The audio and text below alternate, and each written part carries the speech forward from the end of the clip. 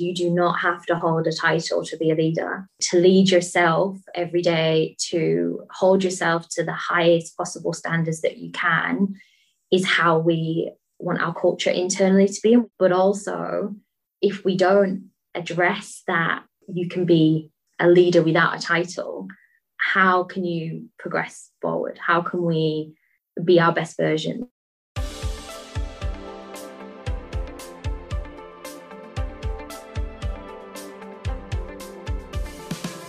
Welcome to the Happy Nurse Podcast.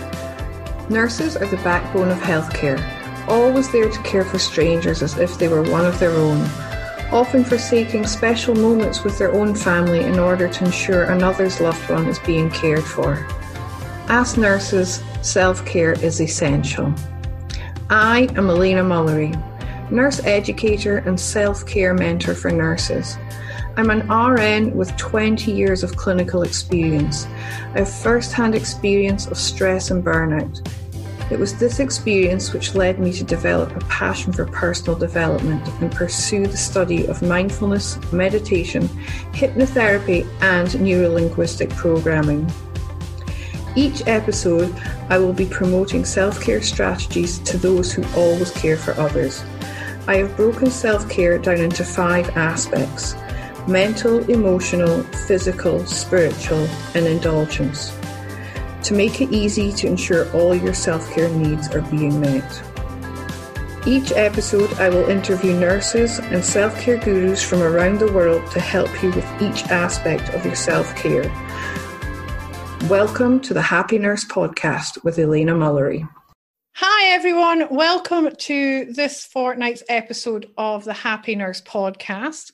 Today I am joined by the lovely Kay Reynoldson from Sustain Health Recruitment. Kay is originally from the UK, but after graduating with a BA in Childhood and Youth Psychology in 2009, Kay migrated to Sydney and fell in love with the world of health and wellbeing recruitment. Having gained invaluable industry experience over her first 6 years in the Australian healthcare recruitment market, she was in a position to create a brand with purpose. And so in July 2017, Sustain Health Recruitment was born. Kay's vision is to make a real difference to the health and well-being of Australian communities near and far. And she's dedicated to building and creating sustainable partnerships that bring Sustain's Health's values to life. Now, with close to 10 years' experience in the Australian health and wellbeing recruitment market and running her multi-award-winning recruitment business, Kay can honestly say that she loves what she does and is very proud of the service her incredible team deliver each day. The Sustain Health Recruitment team work tirelessly to enrich the lives of their customers by delivering recruitment with heart to each and every one of their customers. Welcome to the podcast, Kay. Hello, thank you so much for having me. That was just amazing. It's funny when you hear someone else read your bio, isn't it? You think, oh, that's me they're talking about. Very nice. Thank you so much. Oh, it's my pleasure. And it's funny, my first visit to Sydney, well, my first Sydney even, Australia, gosh, I can't get my words out this morning. My first time I came to Australia, I moved to Sydney as well. I lived in Sydney in 2003 and fell in love with the place then. So it's interesting we both left the UK and landed on the shores of New South Wales. Well, I have to say, when I first arrived here, I was like, this is a beautiful place. You know, I could see myself living here long term.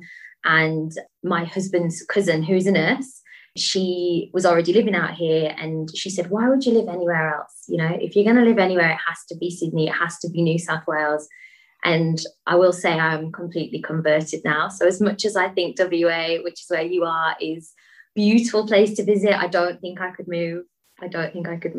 Yeah, I love Sydney, but we ended up over here in the West because my ex-husband is in oil and gas.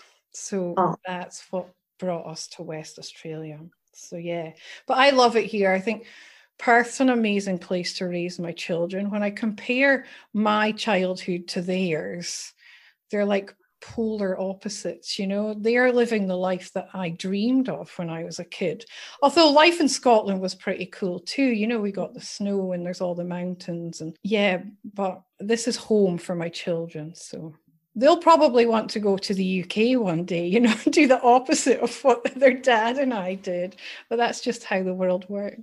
And that's it, isn't it? When we migrated here, you just think about all of the opportunity that's out here, but there is something where you think, oh, there's nothing quite like being at home. So I could imagine it'd be nice for your kids to get back there one day and actually spend some time there. Have they been back so far? Oh, yeah, they've been back lots, especially the eldest one. You know, I usually go back at least once a year. I can't at the moment because of the circumstances we're in. But yeah, they're itching to get back again. They miss it. And they've just had a massive snowfall. It's gone now, but like last month, they had heaps of snow back home. And my dad lives really remotely and he was FaceTiming and showing the kids pictures of his garden. And they were like, I want to play in the snow, Grandad. You know, meanwhile, it's 40 degrees here in Perth.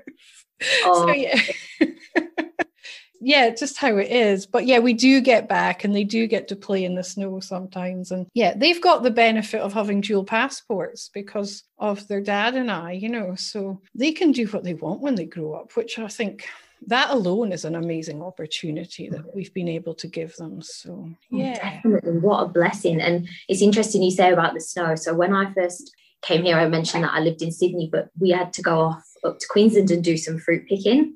So I did the 6 months, well, actually ended up being 9 months of fruit picking in sort of regional Queensland in a place called Gayndah and another town down the road from that called Mundubbera. And for a while, I was able to work in the packing factory, which at the time was like the best job to pack the oranges rather than pick them. So I got a few weeks work in the orange packing factory. I worked with some Aussies that had lived in that town for years and they were asking me like, what's snow like? Like, what does it kind of feel like? Like, because they'd never experienced it because it's such a warm climate where they live. So you don't think about those things at all. No, not at all. I remember when I was a kid, my best friend, her cousins lived in Sydney. And I remember them coming to Scotland one Christmas. And we had a really heavy snowfall that year too. And I'll never forget their faces. You know, they were amazed that this stuff was falling from the sky. To me, it was normal. It was winter. It snowed. But yeah, seeing the joy and the delight on their face that they were actually able to experience this snow was, yeah, it was really cool. Yeah. We took it for granted when we lived in it, I suppose. But I think I'd much rather have the sun. Yeah, definitely. It's pretty to look at, but once you actually have to go out and drive and get on with everyday life in it, it becomes a bit of a chore sometimes, doesn't it? Definitely. I'll never forget trying to push the pram in the snow when my little one, my eldest was a baby when we were there before we moved back to Perth. And yeah, trying to push the pram through the snow was not fun. I can imagine. We digress. Anyone who's listening from the UK will totally get this. Or in America. They get lots of snow in America too. So. Yeah, it'll resonate. Yeah. Anyway, it's awesome to have you here and to talk about all things self-care. I know you're a big fan of self-care. I've been following you on LinkedIn for a while now, and we connected middle of last year and had a lovely chat. So it's so exciting to have you on the podcast. You know, I talk about self-care all the time, and I talk about having non-negotiables. So what would be a non-negotiable in your self-care? Well, I think the first thing I should say is for a few years of my career, lots of it. So I've been doing this job now for coming up to 10 years. And I would say for the first sort of 5 or 6 years, I didn't give self-care enough thought. I was on autopilot way too much, you know, walking to work with my head down in my phone. I'm not really taking in my environment, not really thinking about what I needed to be healthy and happy, and not realizing that that really was the most important thing so that I could then help and support other people in my life and in my role. So now with the awareness that I've got around self-care, and I have to say a lot of that is down to, you know, the things I hear on your podcast, the way that you have people think about their self-care, especially in the career that you're in, that you're all in, it makes me more aware of it. So look, What are my non-negotiables? I've got a couple. I think recently, in fact, this year, I have really become quite a fan of meditation. Been using an app called Headspace. So I think a lot of people out there would probably know Headspace. I love that app. I recommend it to everyone. Andy Puddicombe, who founded Headspace, have you seen his TED Talk? No, but I have recently seen he's got a new Netflix series and I've been watching that. Yeah, I've watched that. That's good. Yeah, I'm a huge fan of his. Yeah, so he's been my friend, if you like, my Headspace friend, or the person that I have run through the meditations with me, basically since the beginning of this year. So I stopped and started meditation. I think everybody's done that. I'm going to try and meditate, but I've been sticking to a minimum of, and very short snippets of it, but 5 to 10 minutes a day. And I just find that sets me up for my day, gives me a bit of clarity, gives me some headspace, to be quite frank, and just gives me some time to think about nothing. So just to be in my body, be with myself, not really engage in my thoughts, and just set me up for the day, really. So I guess that's an absolute non-negotiable for me now. And if I ever miss a day, I hate running out of my streak. Do you know that it's the kind of gamified it? So it's, you don't miss your streak. So that's definitely a non-negotiable for me. I love meditation. I mean, I've got a diploma in mindfulness and meditation. I love it that much. But I see it almost like a superpower, Oh, yeah. It is. And I think it's something that I'm really pleased to know that my kids get taught it at school. Their school has this thing called a Rock and Water program, which teaches them all about mindfulness and meditation. And I think it's amazing. They start that in year 3. So it's something that's introduced to them very early on. And I think if every school did that, we could change, this mental health crisis within a generation, because we would be teaching them the skills that they need, that's lacking in our communities at the moment. I'm so passionate about it.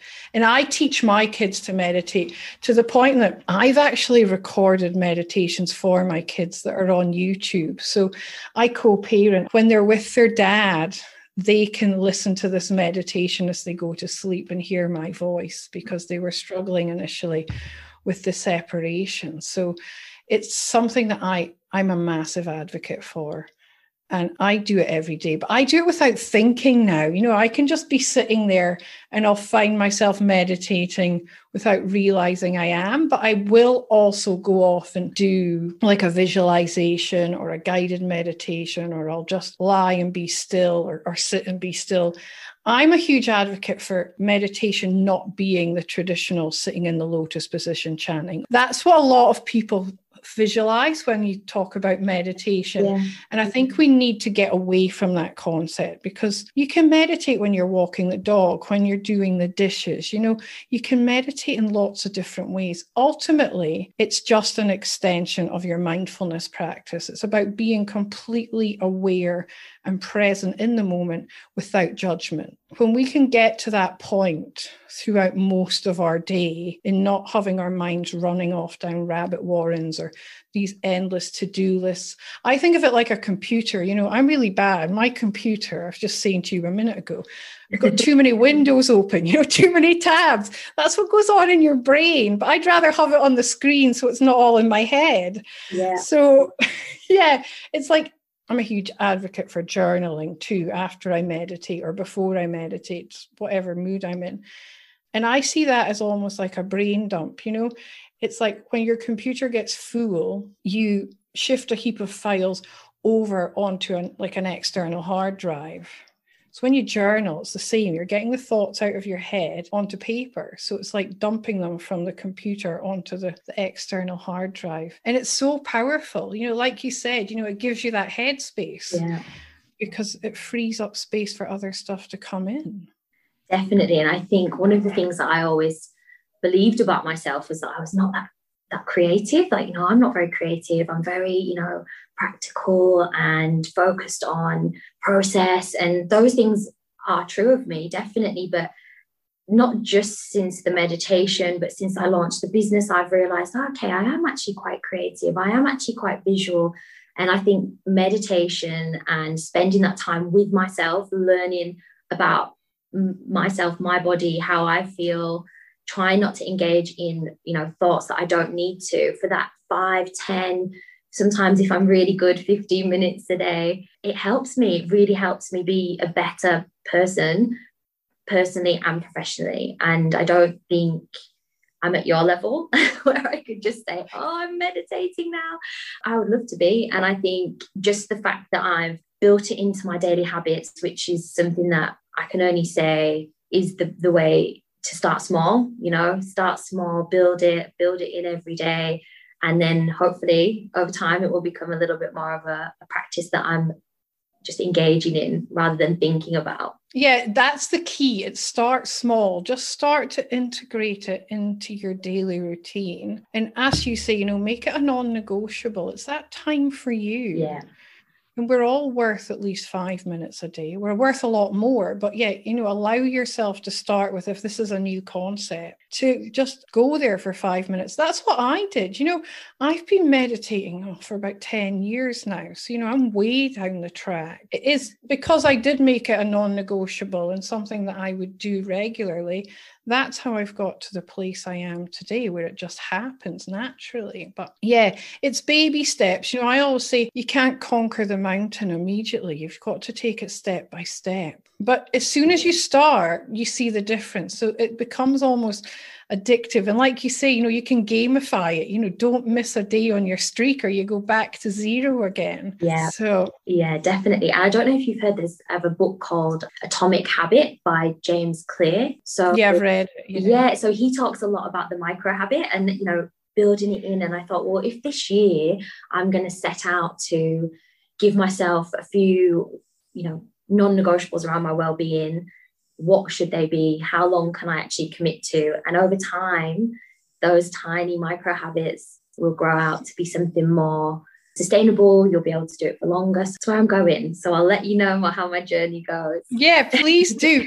I've just started a new one as well, actually. I did Tony Robbins' UPW last weekend, the virtual event, yes. which was incredible. And off the back of that, I've now started an extra visualization every single day. And it's a really powerful visualization. And I think I'll maybe do a live, or I'll record a video or something at some point on social media about it, because he encourages us to share it with everyone. But it's almost, how when we get stressed and we go into that overwhelm because we're just constantly stacking more and more stressful situations and negative stuff onto our minds. And then we just blow our lids, Yeah. He teaches this process where we focus on all the good, and it's all stuff from your past. So it's real things that's happened. So it's rewiring your brain. It's this neuroplasticity, and it's pulling in real images of proud moments, of happy moments, of family moments, and it's pulling all them in, and you feel amazing afterwards because you're actually focusing on real life events that are all true and have happened and that all made you feel good. And just by stacking all them on for 15 minutes afterwards, you feel fantastic. So I'm doing it at least once a day at the moment. Good for you. Well, it's all this positive psychology movement, isn't it? And I think I have a business coach who I work with once a month, and she is rooted, her practice is rooted in positive psychology. And I had a session with her on Thursday, and I just said to her, every time I leave your sessions, I feel unbelievable. And she's like, because we look forward, we plan ahead, we bring you into that place of creativity, and we bring you into that place of what she calls flow. So when you're in that place and you're in that zone, you're unstoppable with your ideas. And I can imagine that that's really powerful. Good old Tony Robbins. Yeah. Yeah, I know. You've got to love him. There's a reason he's as wealthy as he is. He's onto something. Yeah. I chopped that plank of wood. In the pack that came from America when I signed up, there's this plank of wood. And you actually chop through it with your bare hands at the end of day one. It's really cool. Did you actually do it physically? That's amazing. Because I think he actually had we're plugging Netflix a little bit here, but I think he had a documentary where I saw somebody do that, and I didn't realize that you'd done that too. That's incredible. Yeah, because usually on that event that I did, you would do the fire walk. So you walk on the coals, but you can't because it's all virtual. Yeah, the wood's sitting here on my desk to remind me that I've done it. The power of the mind. It's all in the mind. Yeah. I'm actually thinking of integrating it into some of my workshops because it's so powerful, because you write all your limiting beliefs on that plank of wood. And on the other side, you've got all these positive affirmations. So you chop through all those limiting beliefs. It's a really cool process. Amazing. But this is just stuff I get up to just for fun. My colleagues all say you're nuts, Helena.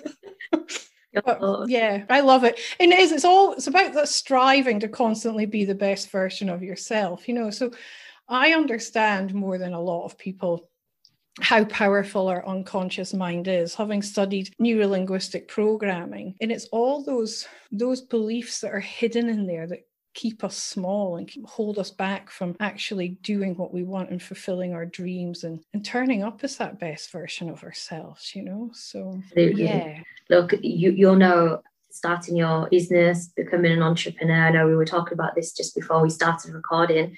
It's easy to doubt yourself. I mean, it's easy to doubt yourself in any walk of life, in any career, in any vocation. But when you're out there and it's your name and it's your brand and, the things that you have inside of you that you might think, oh, I'm not sure if I can do that, or I've never done that before. And yeah, just to overcome it and put yourself out there is a challenge in itself. So it's all about trying to think positively. Yeah.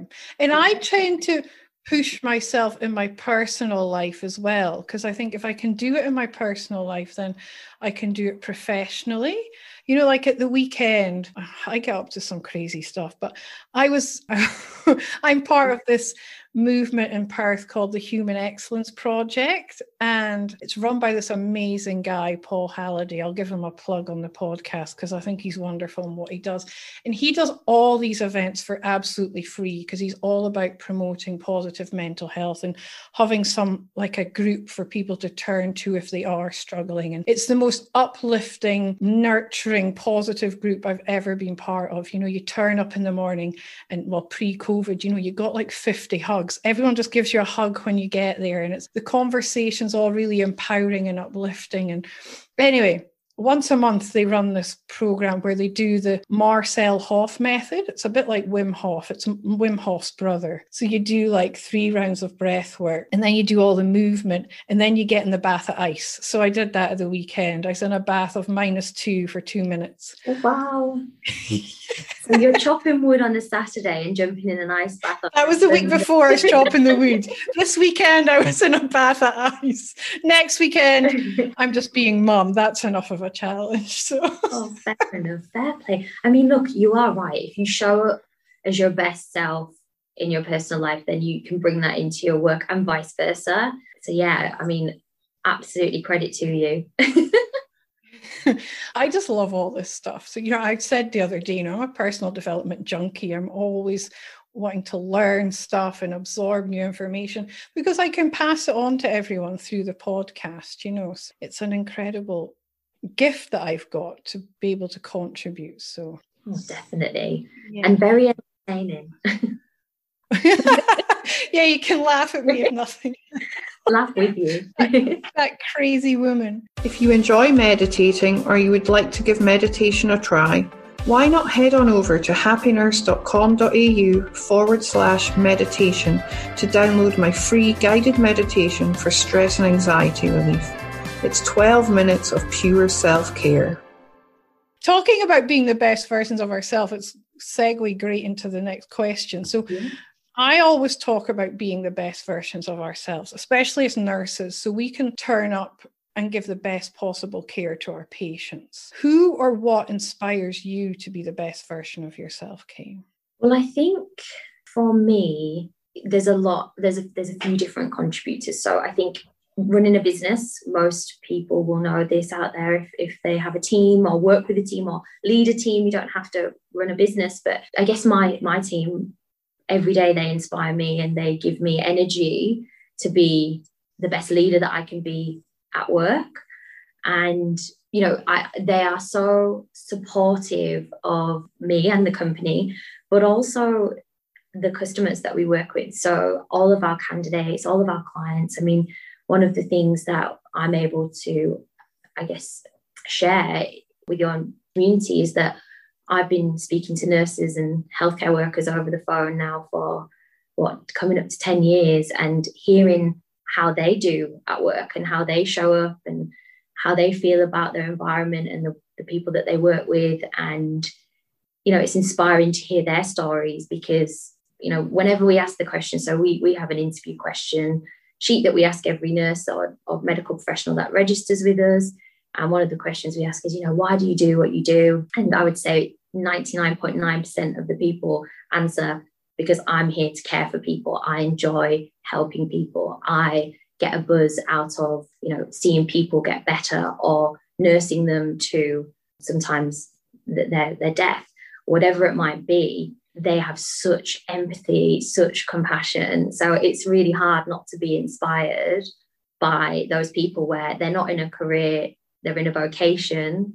And it's something that most nurses, most doctors, most healthcare professionals that I speak to, they just say that they knew that they were meant to do that. I don't know if that's true for yourself, but it's a feeling almost. So it's inspiring. Yeah, it's a funny one. It's something that I think it's only a certain person that can work in healthcare and do these roles. I know being a nurse, it's about contributing and making a difference to people's lives, and in being that smiling face, that hand to hold, and helping people when they're feeling at their worst. And this is what my vision for Happy Nurse is, to encourage my nursing colleagues in particular to offer themselves that same compassion that they give to everyone else. Because we are such caring, empathetic, compassionate people, we sometimes forget to do the same things for ourselves. We give and give and give, and that can lead to us getting burnt out. So, and that's what inspires me, watching my colleagues, because they're an amazing, absolute incredible bunch of professionals. Definitely. Yeah. I think nearly every single nurse I know and I speak to, they're all proud of what they do. They get real pride from their role and, the difference that they make in people's lives.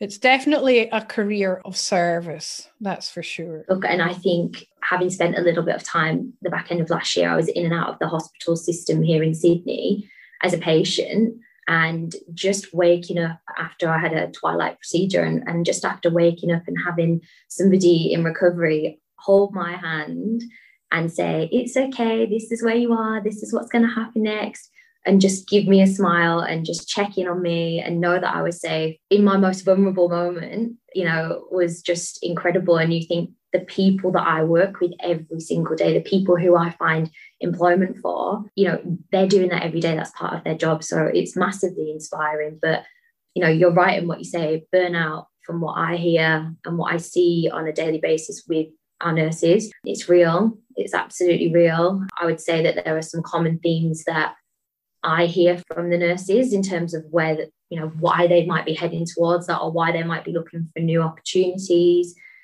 And over my years in recruitment, I've definitely sort of categorized them into sort of 3 or 4 different areas where I would say, these are areas where we could be doing better as leaders, perhaps, or as healthcare professionals, or even just as individuals looking after ourselves at work, and putting those boundaries in place so that we're not triggered to burnout. Are you happy to share those different categories with the listeners? Yeah, definitely. That would be wonderful. I always love to hear other people's ideas behind this, because it's a question I get asked a lot is, what do you think causes nurse to burn out, or what contributes to it? And I've got 4 different kind of answers. So I'm really intrigued to hear yours. Yeah, well, look, I can share what I would categorize as the reasons that I've heard over the years. So, it'd be great to kind of hear your thoughts on them as well. So I think if I was going to summarize the common self-care issues or concerns that I've heard from my candidates over the years, I think overwork would be one of the categories that I would put out there. So overworked, understaffed on the wards, under-resourced, long hours, delayed handovers, sometimes onboarding issues, or perhaps support and training, sometimes not being able to take leave because, as you mentioned, it's a service-driven industry as much as it's a healthcare industry. But what I hear from most of the people that I speak to when we talk about being overworked and understaffed is that there is just an acceptance that that is how it is in healthcare. And perhaps at times there will be moments where that is the case, but you can see then how that would lead to a nurse feeling, or any healthcare professional feeling triggered or burnt out, or, you know, maybe underappreciated at times. Yeah, definitely. Because we all need to have that something to look forward to. You know, it's what drives us. And if you don't have that vision of where you're going, even if it is just having some leave, you know, so you can get some downtime and some rest, then you do start to just feel like you're on the hamster wheel. So yeah, I totally agree. You know, leave is important. And taking breaks as well. I mean, I'm known for it too. You know, I can go a whole shift, 12 hours, without going to the bathroom. The listeners know this because I speak about it quite a lot. But it's just, we need to actually make sure we are. I've now got an app on my phone and it flashes up every hour, have a drink of water. And since I've done that, I am visiting the bathroom a lot more because I'm better hydrated. But, you know, I'd got myself to the point that I was so dehydrated, I didn't need the bathroom. Yeah. So even simple little things like that, but having that app on my phone has made a big difference because it does remind me every hour, have a drink. And I've got a water bottle sitting there now that, yeah. You can see me on the screen actually, but I've got a 2-litre bottle here that I keep bringing over. I've just, yeah. Well, our team's challenge this year is to do 2 litres before 2:00. Oh, I love that. Everybody on the team is a 2 before 2, so I'm going to be all right. I'm not doing too badly. But there's that common meme, isn't there, that goes around. You might have seen it. I see it a lot on Facebook in the nursing community groups, where it's a nurse and there's just all these different labels on this nurse's body, and one of them is, you know, desperate for the bathroom, you know, exhausted, hungry. And, yeah, you know, the amount of comments and, you know, likes and shares and reshares that those kinds of pictures and those memes get on social media are incredible because people just, it resonates with you all. So I mean, yeah, thank you for not using the bathroom when you're nursing, but please do go. Yeah, exactly. I know. It's definitely something. Yeah. And the leave is definitely important. So we've got something to look forward to. And I think another thing that I would say, you know, kind of leads on from the overwork, if you like, and the understaffed, sort of under-resourced pieces. I hear a lot of talk around, you know, workplace conflict, and that is in every workplace. You know, we can't just say that that's, you know, just in the healthcare industry, but there are often, from what I hear, sort of systemic patterns of hierarchy in nursing anyway, and, you know, perhaps dated ways of thinking, and, you know, that causes conflict between the newer nurses coming through and perhaps some of the older nurses, or, you know, even doctors and nurses. And, you know, I hear about these things quite often when I'm speaking to my candidates or my clients even. But I guess I hear you talk about this on the podcast quite a lot. Is that real? I mean, you know, is that out there? I'd love to say no, but I can't. Yeah. I recorded an amazing episode with 2 wonderful nurse leaders in Queensland months ago. I think it's episode 11, if anyone wants to refer back to it. And in that, Tracy and Emma speak about what they've called nurse cannibalism. And I love that they're so blunt. You know, they're calling it out for what it is. It's still happening, you know, and it's really sad. It's something I experienced as a young nurse back early 2000s when I first graduated, even when I was a student as well, you know. And there's a lot of different thoughts around what could be causing it, but it is something that we need to start to address. It's a cultural problem. I don't think it's as bad as it used to be. Yeah. But I don't know if that's wishful thinking as well. I mean, I'm very fortunate in the clinical area I work. I work in a very positive, motivated team. But I do hear from other people that it is still happening out there, and young nurses are experiencing it. And I think it's about trying to change the culture in nursing. And, you know, it's a predominantly female workforce as well. We need to all start to lift each other up rather than pulling each other down, you know, focus on each other's strengths rather than the weaknesses. I mean, we've all got stuff to learn, but if you recognize that someone has something that they maybe have a gap in their skill set, there's ways and means of addressing it, and I hear a lot about junior nurses being spoken to in front of patients. Well, I don't think that's appropriate. You need to take that junior nurse aside and have a one-on-one chat, like confidentially, and offer your wisdom and skills with them. I mean, I'm a nurse of 23 years now. I love teaching. It's something I'm passionate about. And when I don't get students where I work at the moment because it's a private facility, but when I used to get students, I used to love like sharing my knowledge and expertise with them. That's probably part of what's led me to do what I do today. But there's ways and means of addressing people. And I think even if we could start to increase emotional intelligence and self-awareness amongst the workforce, it may help to like change the culture. I think that's what I'm trying to say. Yeah. It's having that awareness of the impact of what you're actually saying. Words are powerful. Look, they are. And I think what you're also saying there is it's all about leadership, isn't it? So yeah, one of the things here at Sustain Health that we've recently done internally is we've talked about our 12 principles of leadership. So we've got 4 core values, and our mission out there is to deliver recruitment with heart, and that for me is enriching people's lives. So that is enriching the lives of our customers, enriching the lives of our internal team. And so from that, we developed our 12 leadership principles. But actually, what we talk about here is you do not have to hold a title to be a leader. To lead yourself every day, to hold yourself to the highest possible standards that you can, is how we want our culture internally to be. And we talk to our temp workers that are out there working and representing our brand all about our 12 leadership principles and how we want them to show up to work, because it's all about culture. But also, if we don't address that, you can be a leader without a title, how can you progress forward? How can we, be our best versions? So we work really closely to that, and we hold ourselves to account. Each of us will say, look, are we showing up towards our principles today? So it's really been helpful. That's awesome. I love that you do that. And it's treating everyone as a leader. Nurse, the patients look to us. Every single nurse is a leader. The patients are looking to us for answers, for explanations, for help, for advice.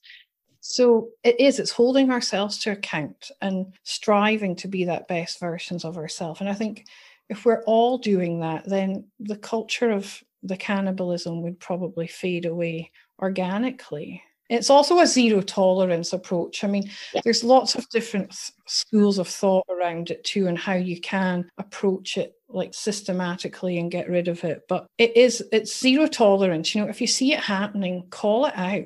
Don't just shy away. There's ways and means that we can actually start to change that toxic culture that's still. One of my sort of pieces of advice that I often talk to nurses about is report and call out poor behaviour, because we'll get people that might have been in a job for a few months and they say, I'm starting to notice the culture here isn't what I thought it would be, and would it perhaps, this is not the right place for me. So my first conversation with them is, okay, tell me about what that looks like. Do you want me to have a conversation with your manager, your team leader, whoever that might be? And we respect our candidate's decision. And that sometimes they'd like our input, sometimes they wouldn't. But one thing that I advise them to do is call it out, report it, but try and be aware of your part in that process as well. So are you contributing to it? Are you being the best version of yourself? Are you being a leader? And also, if you need extra help, there are definitely places out there, because we place a lot of nurses in rural and remote communities. So we partner with Krana. I don't know if you've heard of Krana, the Bush Nursing Service. Yeah, I get their emails. They've got some wonderful mindfulness tips. Yeah, they're great. But they also run a 24-hour, 7 days a week counselling service for free for any nurses working remotely or any of their family members that have been affected by anything that they're dealing with. So I guess calling it out is the first step, and trying to be aware of your part in that process is also really important, because not to say that you are to blame, and I think the word blame is a really bad term in itself, because it shouldn't be about finger pointing. In any situation, it should be about how can we be better? What can we do as a group? How can we build our culture towards the kind of place we want, that people want to work? Yeah, it's moving away from that blame culture. And I think that's probably historically been a bit of the problem in healthcare, is there has been a blame culture historically, and they're always looking for someone to hold to account. Whereas we need to look at it as more of a learning opportunity. You know, it's probably a culmination of events that's led to something happening. It's not just one individual.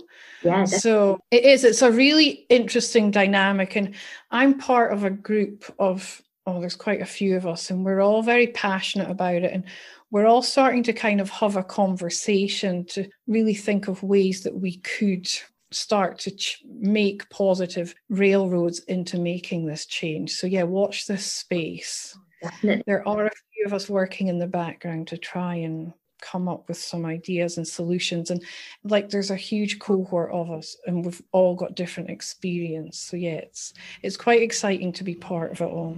Oh, brilliant. Well, that's thought leadership in action, isn't it? People coming together, sharing and collaborating, and trying to make the environment and the culture in healthcare as a whole a better place. So definitely share with me when she moves that road.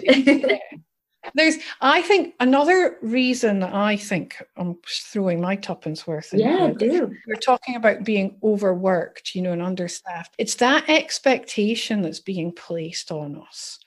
I think there's increasing expectations from our employers, because we are working with larger ratios than maybe we once did.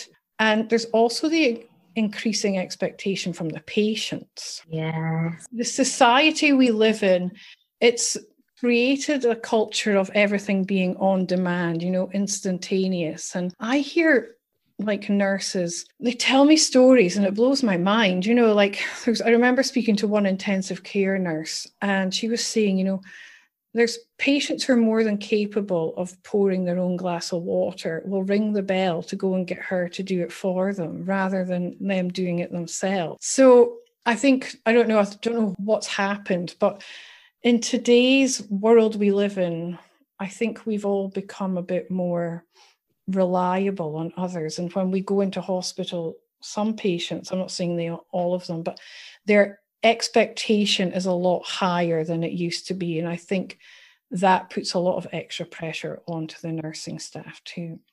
I can only imagine. I mean, if you think about how we consume things these days, everything, as you mentioned, is instant. And there's this expectation, if you are going, I suppose as well, going into a private facility, that, you're paying your insurance, therefore it should be an extra level of service here or there. I think that would be really hard to navigate, but it's about having, and I guess we'll come on to this, but it's about having boundaries, isn't it? What is acceptable in your nursing practice or in your practice, whatever your profession, and what are you willing to fight for? What are you willing to say no to? And I guess all in a professional context, because of course people can pour their own water, most of the time. It's it's stupid little things like that is rediverting nurses away from other things that they could be doing. So it's about involving the patient as part of the team as well. I think once you involve them as part of the team, then and educate them on their role that they have to take, and looking after, I'm not saying they need to look after themselves. I mean, we're there to provide them a service, but educating them on what they can do to, what's the word I'm looking for? Improve their outcome. That's what I'm looking for. Definitely. So at the end of the day, when they go home, there's not someone there to pour their glass of water. So they have to be able to do it before we can release them from hospital. So I agree. And look, I mean, the world is changing, and I think healthcare has to evolve with it, but it doesn't have to become a situation where you guys can't get home on time for those kinds of reasons, right? You have family, you work shifts, everything impacts into your working week, and you also are a human being, and you guys need to be able to fill up your cup so that you can fill up theirs. But at the same time, it's just about making sure that you are living to your values and within your boundaries in a professional context. Yeah, definitely. Yeah. And when we're turning up as the best versions of ourselves, like I say, you know, we are providing the best level of care we can to our patients. And I think when you are living at that level, you're very clear on your boundaries. You know what they are, and you're not willing to negotiate on them either. So, yeah, it all kind of comes together, you know, all these different aspects to really just always living by trying to be that best version of yourself. I know you mentioned earlier just about, you know, the healthcare is predominantly or, you know, quite heavily influenced by women. And one of the things that we just did here was celebrate International Women's Day. So we every year do a brochure just to look at some stats in healthcare.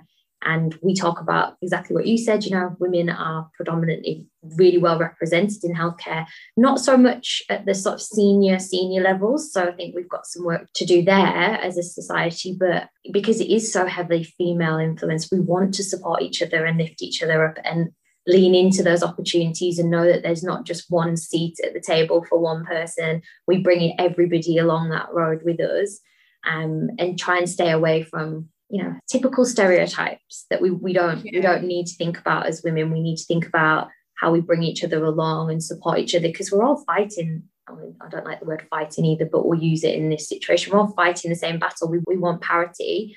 We want gender parity. We want to be recognised in the same way. So we should support and guide each other to that place. Yeah, without a doubt, definitely. I think there's historically been this culture of women, I don't want to say they're knocking each other down. Yeah. You know what I'm talking about. Yeah. I think it's time to, like, that's in the past. Yeah. We don't have to go down that road. You know, it's already done. It's looking to the future and about really lifting each other up and empowering each other. You know, women, when they get together, they're a force to be reckoned with, you know. So I think we need to pay a lot of attention on focusing on each other's strengths and lifting each other up and being that community as well. And for our male colleagues too, you know. Yes. We include them as well, you know, lift them up along with us. So there's a brilliant book, you might have read it, called Lean In. No, I haven't read that. So it's by a lady called, I think it's Sheryl Sandberg. I think I'm saying that correctly. And she was the CEO of Facebook and worked under Mark Zuckerberg. But she talks in that book a huge amount about, you know, feeling worthy of taking the opportunities as women, but also bringing each other along on the journey and not playing into exactly what you just said, that kind of, you know, negative stereotype that is way in the past, and that there is opportunity for all of us out there, and we need to bring each other along rather than leave each other behind or point the finger. Yeah, definitely. I think collaboration is a huge tool that we can all use, and we should never feel threatened by another woman who is successful or another man. You know, we're all on a level playing field, and we should all be helping each other. And it's that whole, I think we tend to go into that, if I go into the psychology behind it all, we tend to go into that comparison, you know, and we start comparing ourselves to others. And then when we don't feel like we're the same level,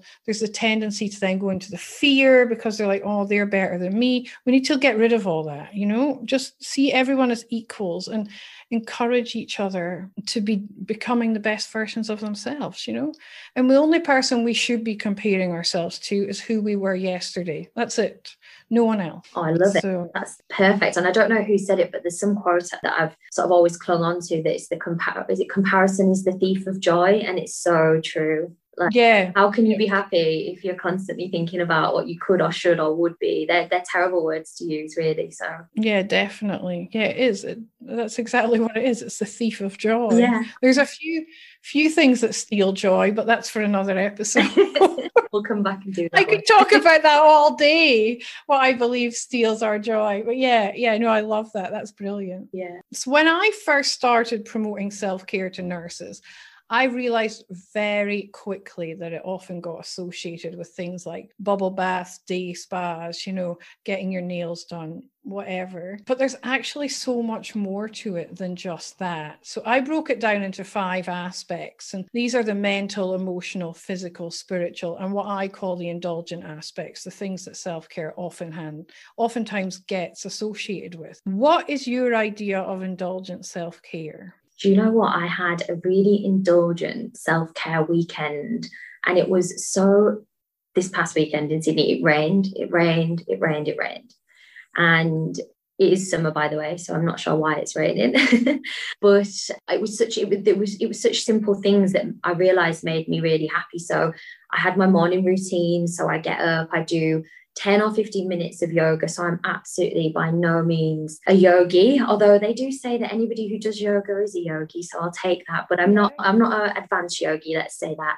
But 10 or 15 minutes of movement in my body and mindfulness practice, which is basically what yoga is essentially.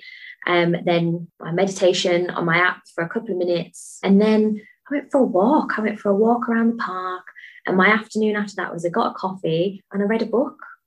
And it was just so dreamy. It was so relaxed. And the hours just passed without me even realizing that it was time for dinner. And, then I sort of took a break from the self-indulgent side. But look, I'm very aware that I am lucky enough to be able to do that. I don't have children yet, so I have a bit of spare time. But it really is something that I've not done in such a long time, and I was forced to do. And, walking in the rain as well, like that was incredible, because I'm like, okay, I need to get some steps in, because I try and go for my 10,000 steps a day. But I got drenched and I loved it. It was brilliant. It's good walking in the rain here, isn't it? Compared to because it's not cold, is it? That's not cold. Yeah, it's not cold. It's true. But it was simple things that just made me happy, and to me that was indulgent. Yeah, but you were out in the natural environment as well. That's so invigorating in itself, just reconnecting to nature, because we work in these boxes that are fluorescently lit, and there's nothing natural about them. So getting back outside and just, being in nature with the fresh air, listening to all the sounds and the rain, I love sitting out the back. I've got like a patio out the back, and it's got a corrugated roof. So I love sitting out there when it's raining, because here in Perth, when it rains properly, like it's really heavy. And I just love that sound. I could listen to it for hours. It's brilliant. And the smell as well with the rain. It's got that gorgeous smell. Do you not think? Oh, yeah. That real earthy kind of, it really reconnects you back to nature. Definitely. Yeah, that's wonderful. And like a book and a cup of tea, that's my indulgent self-care too. Yeah. I won't lie, I also had a Tim Tam, which for anybody in Britain, it's basically a fancy penguin without the wrapper, the individual wrapper. I had a Tim Tam, and that was just great. A cup of tea, a book, a Tim Tam. Yeah. Good on you for stopping at one. I struggle. Yeah, they're pretty addictive. Yeah, they are. Did you suck the tea through it? That's the other crazy trick, isn't it? It's like you use the Tim Tam as a straw, don't you? But no, I didn't. But when I first went back to England after living here for a while, I've younger brothers and sisters. So they were about 7 and maybe 10 at the time when I first went back. And I taught them that trick and they just loved it. So every time I went back after that, I had to bring them packs and packs of Tim Tam so they could drink their cups of tea through their Tim Tam. Yeah, I always have to take Tim Tams home when I go back too. It's like a prerequisite. When I go and stay with my dad, he's like, that's your payment for your board for the duration. Okay. He's like, where's the Tim Tams? As soon as I rock up, I'm like, whoa, okay, I'll get them out. Well, the airports have cottoned onto this, haven't they? So they sell them at a premium price as you go through duty free, where you can get them from the supermarkets here, quite cheaply. So stock up on the Tim Tams before our next trip, whenever that will be. Yeah, whenever we get to travel again, and go back there. Yeah, who knows? But it is what it is. We've just got to do what we can at the moment. I'm just so grateful to be here in Australia, and in particular in Western Australia. We've had it really, I don't want to use the word easy, because there has been restrictions and we can't see family, but in comparison to what I'm listening to my family experiencing back in Scotland, I feel very grateful to be in the position that I am here, and we've still managed to get on with a relatively normal life. We are very lucky, aren't we? Absolutely. I feel the same. I went out to an event a few weeks ago. The business was nominated for an award, and we were sending some pictures back home to England to say, like, oh, fingers crossed. And they were like, wow, guys, like, you're in a taxi heading to a venue. Oh, wow, guys, you're at an event with, you know, upwards of 800 people, and we can't leave our, you know, front garden, so to speak. Yeah. So yeah, really difficult for them. And you just feel so lucky and so blessed that everybody that I know back home, and I hope it's the same for you as well, that your family and friends are safe, but they've lived through a really terrible few months, well, year now. Yeah, it's been a year, hasn't it? Like, yeah. And I obviously having nursing colleagues back there, I'm hearing what they're experiencing. And yeah, that's actually why the podcast started. You know, I've spoke about this many times in many episodes. It's that guilt inside me for being here and not being back there helping them. I thought, what can I do? So that was how the podcast was born. It was through the drive to help my colleagues back in the UK and everything that they're experiencing right now, and the extra pressure that COVID has thrust upon them. So yeah, I dedicate my podcast to all my colleagues back there. That's beautiful. And you know, I know we were talking about this just before we started recording, but I'm so grateful for your podcast. And I know that our nursing community that we work with at Sustain Health, they're going to be really grateful for your podcast. And I think you're so passionate about what you do, and it's so real. And yeah, I think it's so authentic that it's brilliant, is basically what I'm trying to say. Oh, thank you so much. It means a lot to me to know that it's resonating with people out there, because sometimes I think, oh, am I just waffling on? But yeah, it's funny when you know stuff, you forget that other people don't know it. I think that's, you know, it comes from that. So yeah, thank you. I really appreciate your support, Kate. Oh, absolutely. Yeah. And thank you for just sharing your knowledge, because I think it's invaluable. And yeah, keep sharing, keep bringing that through. Well, I shared on last fortnight's one that it's my big goal now to get it to 1 million nurses this year. There's 29 million nurses in the world. So if I can get it to 1 million this year, this is my big goal. And I have got some plans of how I'm going to get it out there, but I'm going to need the listeners' help as well. I've got a plan in mind, so I'll get that out to you probably in the next episode or two. I'll share my ideas, and I'd love to hear from anyone who's got any ideas as well as to how I could get the podcast out there to 1 million listeners. So yeah, I see it as a free resource. I hear a lot from my listeners, you know, I wish I'd had something like this years ago when I was experiencing burnout or I was going through stress. So I'm seeing it as a free resource for them to tap into. I mean, this is episode 36, you know, and if you think most episodes run for about 40 minutes, there's hours and hours of content sitting there now with lots of amazing guests on sharing their wisdom and expertise. So yeah, I'm on a mission to get it out there. And we will support your mission, continually support your mission. So if there's anything that myself or my team can do that we're not already doing, we will absolutely support you. Maybe we can start a hashtag. 1 million nurses. 1 million nurses, 1 million happy nurses. 1 million happy nurses. I think that's great. Here we go. I love that. Thank you, Kay. Let's do that. Let's roll with that. Hashtag 1 million happy nurses. Hashtag 1 million happy nurses. And we will absolutely back you. And, you know, every time that we register candidates, we give them like an introduction pack. So we always outline that this is a great resource as well as Krana, because we believe in both of the products. So it's, yeah, thank you. Oh, thank you very much. Really appreciate it. It's been wonderful having you on the show today. Thank you for sharing all your expertise and your personal experience as well. I look forward to chatting to you again soon. My pleasure. Thank you so much for having me. Yeah, thank you for everything you do in the recruitment industry, because you being who you are and promoting that positive, nurturing, loving environment to place nurses, I think it's all having a ripple effect, if that makes sense. You know, more of us that are heart-centered in our businesses, the greater the impact's going to be. And at the end of the day, it's going to impact the patient's care as well. So ultimately, everyone's winning from it. So thank you so much for everything you do. Thank you. Well, look, Recruitment with Heart is who we are, and we endeavour to just make sure that is who we continue to be. So yeah, thank you very much. And I'll put the links to Sustain Health Recruitment in the show notes for anyone who's interested even in exploring more about Kay and her recruitment company and what she does. Thank you very much. Thank you. Pleasure. Thank you for listening to the Happy Nurse podcast.